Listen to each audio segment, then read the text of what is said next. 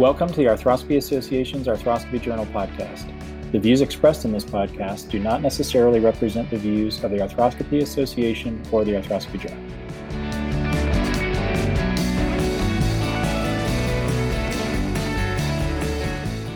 I'm Dr. Chris Tucker from the Walter Reed National Military Medical Center and founding editor of the podcast.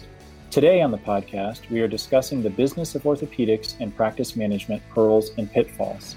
This will be a special two-part feature commencing today and concluding next month. I'm honored to be joined in this discussion by one of the world's leading experts on practice management, Dr. Jack Burt. Dr. Burt practices in Woodbury, Minnesota, began the Minnesota Cartilage Restoration Center, is an adjunct clinical professor at the University of Minnesota, is a co-founder and the current CEO of MD Direct, and is a past president of the Arthroscopy Association of North America. Now, on a personal note, I'm especially excited to have Dr. Burt on the podcast today because I got to know him quite well during our ANA Traveling Fellowship, in which he was my godfather. He is never short on opinions and advice when it comes to practice management, and I'm hoping to harness some of the pearls and pitfalls he shared with us during plane rides and dinner conversations, and to share those words of wisdom with all of you, our listeners. So without further ado, Jack, welcome to the podcast. Thanks for having me, Chris. Good to hear from you.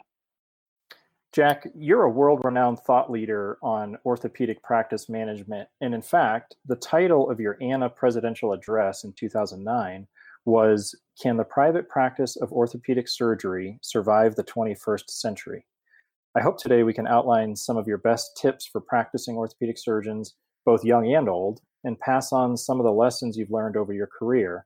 I also hope we can potentially answer the question you posed in your presidential address over a decade ago. But first, can you just provide some perspective for our listeners on your background and how you became so interested and invested in the topic of practice management and how you became such an informed consumer, if you will? Certainly, Chris. So I finished my residency at the Mayo Clinic in 1978 and then went into private practice immediately thereafter. I was in solo practice for a while and then started to pick up partners. And in the area of St. Paul, Minnesota, there were only about 18 practicing orthopedic surgeons at that time.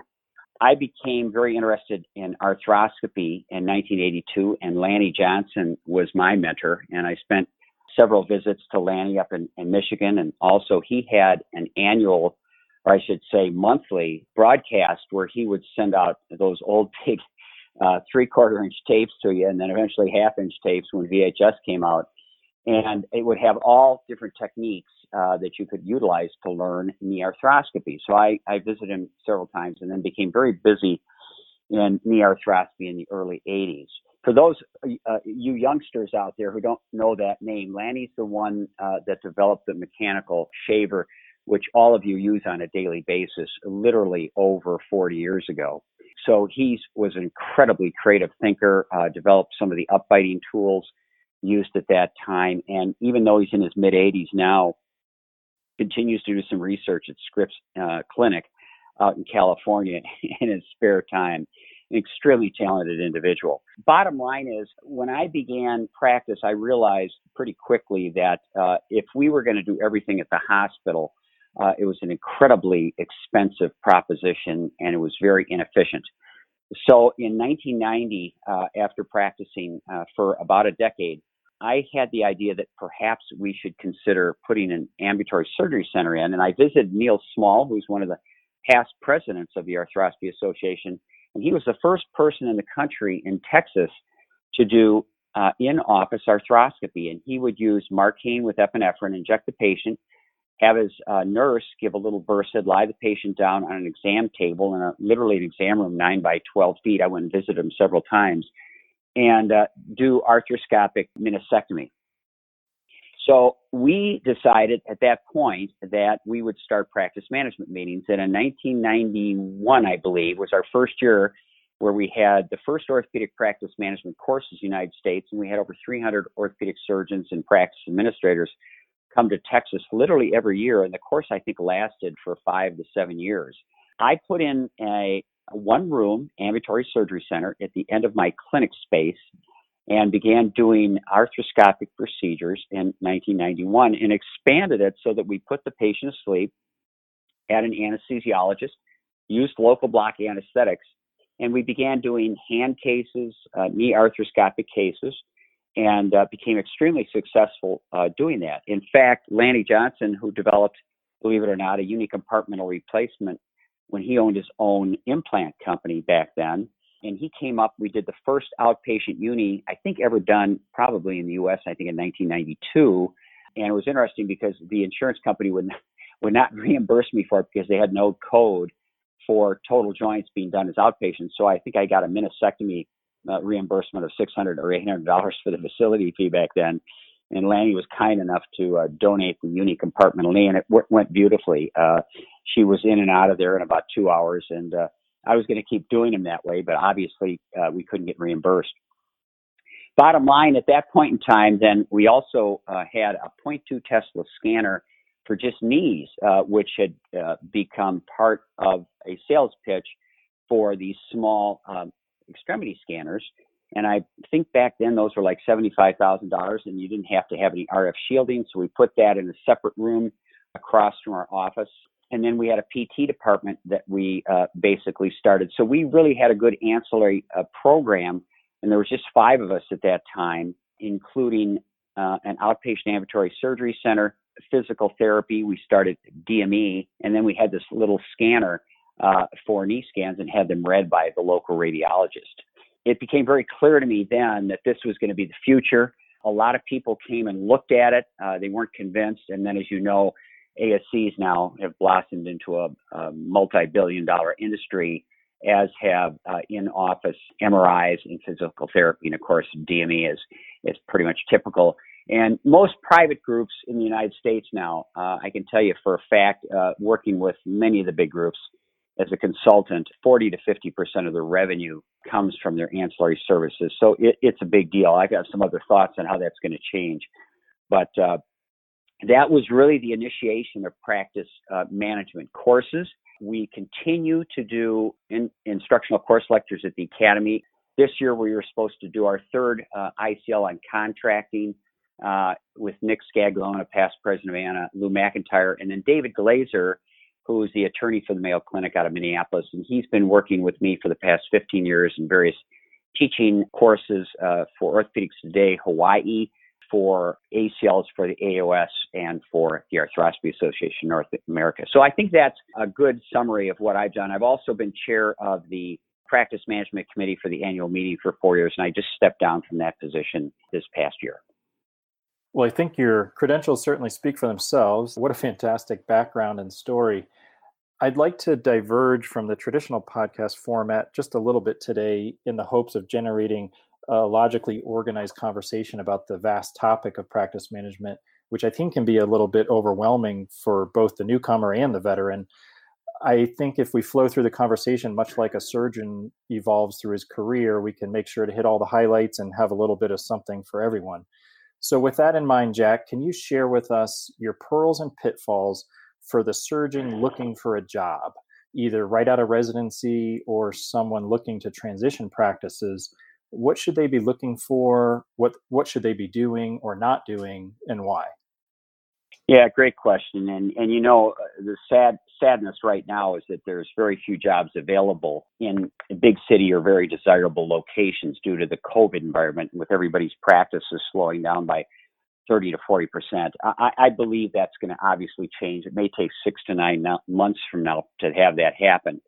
But I can tell you that having the opportunity from several of my friends nationally who run fellowship programs, I offered to people like Buddy Savoie and Nick Scaglione and others who run programs that I would be happy to look over any contracts that their fellows may have. So I have sort of this litany of or collection, I should say, of 22 different contracts I've looked at in the last 3 to 4 years. And I signed a contract back in the mid-'90s when we merged 3 groups together to become a much larger group and kind of take over the St. Paul area, suburban area, which was 2 pages long. Now those same contracts are 20 pages long. And I just looked at one, about 3 weeks ago that was 30 pages, single-spaced, and had comments in it like, you as a treating doctor will not solicit any type of retirement funds from your patient. or any estate planning funds from your patient. And so what happens is these attorneys try to think of any possible complication that could occur with a relationship and try to make sure and obligate that within the contract for the person signing it. It's really tragic. And so these things have become just literally a war and peace type document that is, so much of it is absolutely ludicrous. But a couple points I want to make about that. When you're looking for a job, you have to think of several things. And again, one of them is the contract. And be very, very careful that when you review a contract that you understand it. Don't take it to your divorce attorney or family attorney. You want to take it to somebody who's really a good contract attorney if there are parts of it that you don't understand. Now, you should be able to understand 99% of what's in there. So when I read them, and I have been reading them for years, but and I actually helped formulate several of them for my old group, it should be simplistic language. It shouldn't be you shouldn't have a lot of difficulty understanding it. But make sure there's two things that you have to look at that are absolutely critical. One of them is termination with cause, and one of them is termination without cause. I've known many people who've been terminated without cause for no good reason, except that the younger guys want them out. And so if you have a very loose termination without cause part of your contract, you can literally get booted out of your group with a majority vote.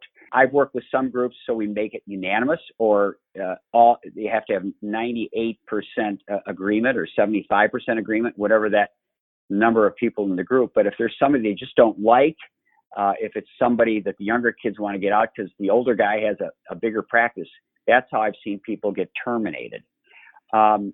Secondly, there's 90-day termination clauses in the vast majority of contracts, which means that even though you may think you have a long-term contract, either side can terminate the contract within 90 days. I find that just a horrific clause to have within the contract, because basically all it means is you've signed a 90-day contract. So when you look at these contracts, make sure they're for much longer time frame, that the termination without cause is very, very appropriately written, so you just can't be booted out if somebody doesn't like you, or if you've got this huge practice and other people want it. It's a major issue. The termination with cause, make sure it's something that's happening that is really a causative effect that would get you booted out of the group. For example, some kind of and I've seen this happen, having a sexual affair with one of the employees, overuse of narcotics, and getting stipulated by the state board. That kind of stuff is considered cause. But the stuff that's not cause is what you really, really got to be careful of. So that's one of the very important pearls, if you will, that you've got to consider. When you're looking at a practice, as you probably are all well aware, and I've had access to the Academy's information regarding the number of people who are looking at employment opportunities, whether that's by hospital, by healthcare system, or privately, there's no question that the number of orthopedic surgeons that are joining groups that are employed by hospitals or healthcare systems is rising. And the reason is very simple. The healthcare systems are just taking over groups. Lou McIntyre, our immediate past president from 2 years ago, just got employed by a company that basically is an equity group that is buying out different private practice groups. And they've become very successful at it. The buyouts are something you've got to ask when you're in an interview. Is that about to happen? Is it going to happen anytime in the future? Has there been an offer? Because as soon as there's a buyout of a group, I can tell you for a fact the salaries for the remainder of the partners that are in the group are going to drop by roughly 30%. And the reason is that if you're paying $50 million to buy out a group so everybody gets a big paycheck, and that's great for the older guys, and I say older 50 to 55-year-olds who are never going to make that amount of money prior to quitting practice. It's not very good for the younger guys, because even though it's a big check, they're probably going to work through that amount by the time they're in their late 40s or early 50s, and then they're going to take that 30% haircut. And the reason for that is that the equity group that's buying out the orthopedic group has to make sure they get their money back. And where do they get it? They get it from your workflow, and they get it by reducing salaries of everyone so that they can have a positive cash flow to pay off their original investment. So that's a very important thing to ask. And thirdly, as we've talked a little bit about contracting, make sure that you have a reasonable employment contract with a hospital system. Remember, you're going to be paid based upon productivity, based upon hitting target RVU numbers, relative value unit numbers, which are work RVUs. And what that means is it's the amount of work that you're doing in the clinic and the amount of work you're doing in surgery. If they have a 7,500 RVU threshold, say, for example, for you to make $500,000 and you don't meet it, they can literally claw back part of your salary or tell you you've got to make up that amount next year. So maybe it's 7,000 RVUs. Now that's a catch-22 because, for example, if there's other competitive groups in the area that are taking away the market share that you should be getting as an employed physician, it can be a huge problem for you to try to garner new referrals. So the hospital has to be helping you by, and they can do this, but they can enforce their own family docs to see you first before they go to see a private doc. That should be part of their contracts. It's totally legal. Dave Glazer, the attorney for the Mayo Clinic, has made that point several times at our meetings. And so you want to make sure and explore before you sign the contract with a hospital system that there is a strong referral source for you. Otherwise, you're going to sit in your office twiddling your thumbs, not doing cases, and not be able to hit those thresholds. You know, the other thing I got to tell you, I've had multiple arguments with administrators when I've worked for groups to represent them in their negotiations. And they use something called the MGMA. And what that is a group association of all the medical groups around the country, Medical Group Management Association. And they come out with statistics as to average salaries. So for example, the average salary for an orthopedic surgeon is $400,000 to $450,000 in year one. Now that's the 50th percentile. So I've sat in multiple sessions with administrators and the doctors, and they say, well, we're going to put you at the 50th percentile. And so I look at them straight in the eye. This is the administrator, and say, wait a minute, does that mean they're the best of the worst, or are they the worst of the best? I mean, I think these guys are great doctors. Why shouldn't they be in the 75th percentile? Well, because we don't do it that way. We like the 50th percentile. Well, there's no logic to it. They're just trying to save money. So you can always ask the question, well, how much did I make for the hospital this last year? They'll never tell you. And so one of the tricks I tell people to do is collect the EOBs from your patients. They don't mind bringing them in. And for those of you who have never had surgery, and I've had multiple orthopedic procedures, and I collect mine, it's the explanation of benefits. And what that means is, for example, I just had a 2-level laminectomy, got billed out at $27,000. I had it done as an outpatient, and the facility fee and the surgeon's fee was $6,000. That's what they got reimbursed. So the bottom line is, what you want to know then is, what did that hospital get reimbursed? And believe me, it's a hell of a lot more when it's done at a hospital, even if they do an HOPD rate, and the ASC rate's a minimum of 40% less. So you want to collect those EOBs so that when you go in, you know how much they received. For example, if you did a total joint, the hospital may have received $22,000. They may have received, if it's Medicare, only $13,500 or $14,500. But the bottom line is, let's say you've done 100 of those. So you've done, 1.4, 1.5 million. You've done another 2 to 3 million. And then they say, well, we're only going to pay $400,000 again this year. And you go, wait a second. I just collect all these EOBs, and even though I don't have all the different payer analyses for all of them, I'm going to try to collect them from the Blues, UnitedHealthcare, et cetera, et cetera. I know this is roughly what you received. How can you justify only paying me that much, and you've received this much? So there's some work out of a practice management group in Indiana, Mike McCaslin, who collects this data, and he's occasionally consulted by the AOS. And he will tell you that the average orthopedist produces 2.5 to 3.1 million for the hospital on an annualized basis. And I know guys in the Minneapolis-St. Paul area that produce 10 to 12 million that do 400 to 500 joints a year. And they get paid a 7-figure salary because they've made the argument, look we've produced this much for you. But they collect that data. They have it in their hand when they go in and talk to the administrators. So there's no line and there's no lack of transparency, right? Because they then can calculate based roughly on the work that they've done, how much the hospital's received. So those are some of the critical things. And believe me, all this holds true for private groups as well. they can play the same games as a hospital system. They may want you to wait 3 to 5 years before you become partner. They may want all your ancillary revenue. And one of the tricks that I tell young people coming out, if they're joining a private group and the group has an ASC, has physical therapy, has DME, and has an MRI, and they say, well, we want you to pay in $1 million to own a share of this because it's producing $5-10 million, $10 millions of dollars every year. Just say, I'll tell you what, you keep all my ancillary revenue, pay me a salary until I hit until I become partner at 3 years. You keep all that. Let's keep track of it, see how much it is. If there's anything left over, I'll pay it. And that's the fairest way to do it. And that's what we did in our group for over 20 years. And then when you leave, you don't get a big payout. You leave, you just walk away, you get your accounts receivable. So I call that easy in, easy out. And that should be your goal, because the last thing you want to do is get straddled with, $1 or $2 million worth of debt for the buy-in.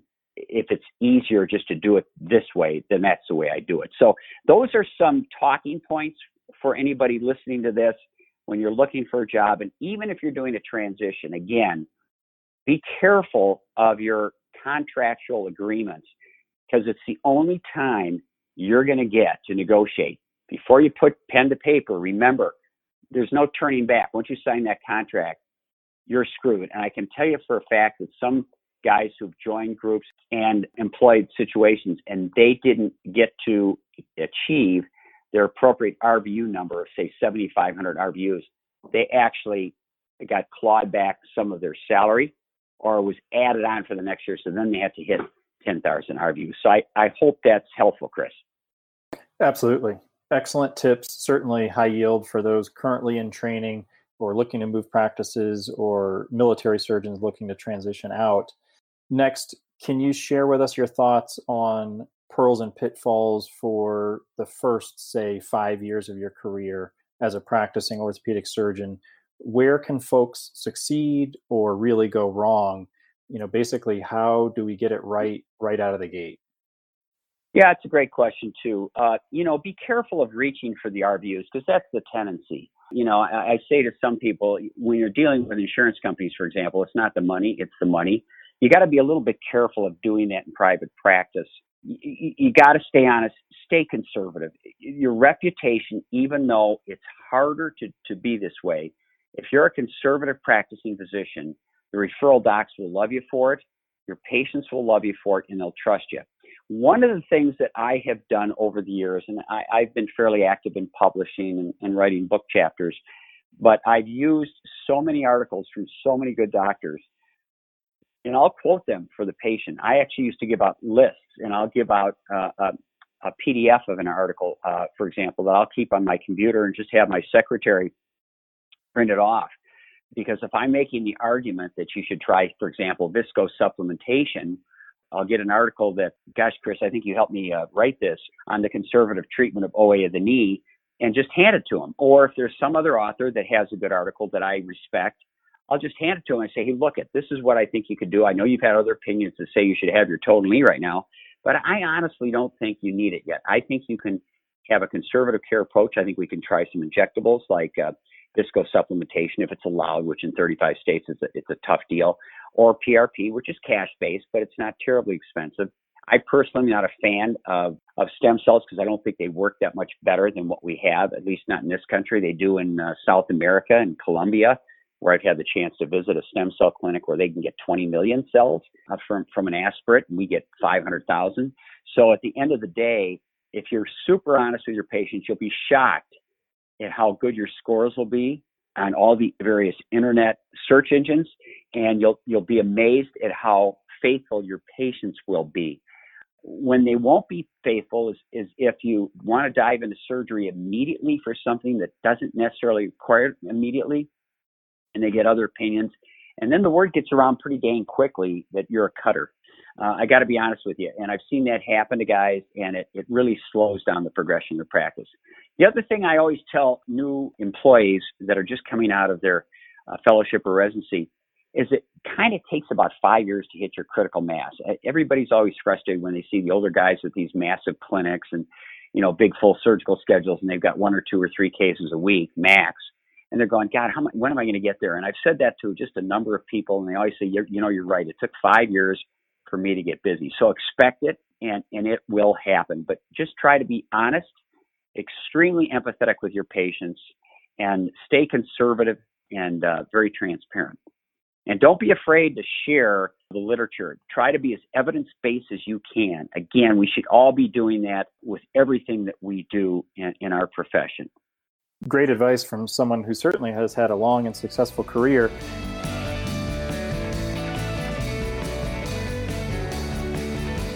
This has been part 1 of our 2-part series on practice management in orthopedics with Dr. Jack Burt. We have focused on the early career surgeon today, and will continue our discussion next month with a focus on the more established surgeon, taking a look at ancillary and passive income streams, non-clinical opportunities, and transitioning out of practice. This concludes this edition of the Arthroscopy Journal podcast. Thank you for listening. Please join us again next time.